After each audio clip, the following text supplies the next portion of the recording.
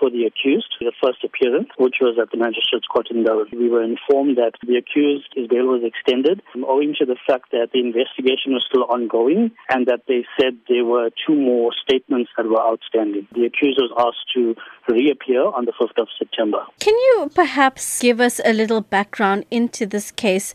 From what you understand, what exactly had transpired on that day that Philendran had died? We heard that Philendran had attended a braai at one of his friend's house. It was a Tuesday evening, and I think it was a celebration of one of the guy's birthdays. I'm not sure what transpired leading up to the stabbing of Philendran, but Philendran was stabbed on the night. As far as I know, it was one single stab wound, and he passed away. We've all really taken it very badly.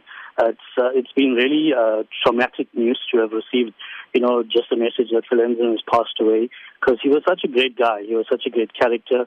Like I said, I've known him for 30 years, and I've never even for once had a bad word or a bad argument with him or anything of the sort.